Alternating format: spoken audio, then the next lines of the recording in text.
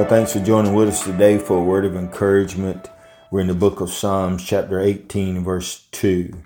The Lord is my rock and my fortress and my deliverer, my God, my strength, in whom I will trust, and my shield and my horn of my salvation.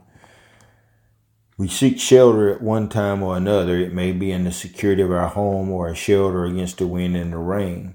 Our spiritual and intellectual facilities are also often ravaged by the storms of life.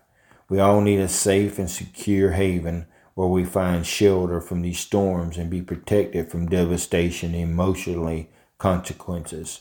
Even when it seems as if everything is lost, entrust yourself to the love of Jesus Christ.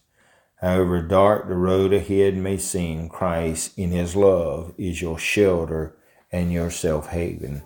So thank God for safety today, that we can turn to the Lord and be encouraged and know that we have a safe haven and a place of protection in him.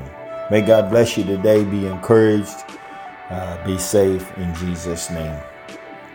This podcast was produced by Turning Point Ministries. Our mission is to saturate the world with the life-giving power of Jesus Christ. We need your help to do this. You can support us by going to tpworship.com and click on the Giving tab. Follow us on Facebook and Twitter.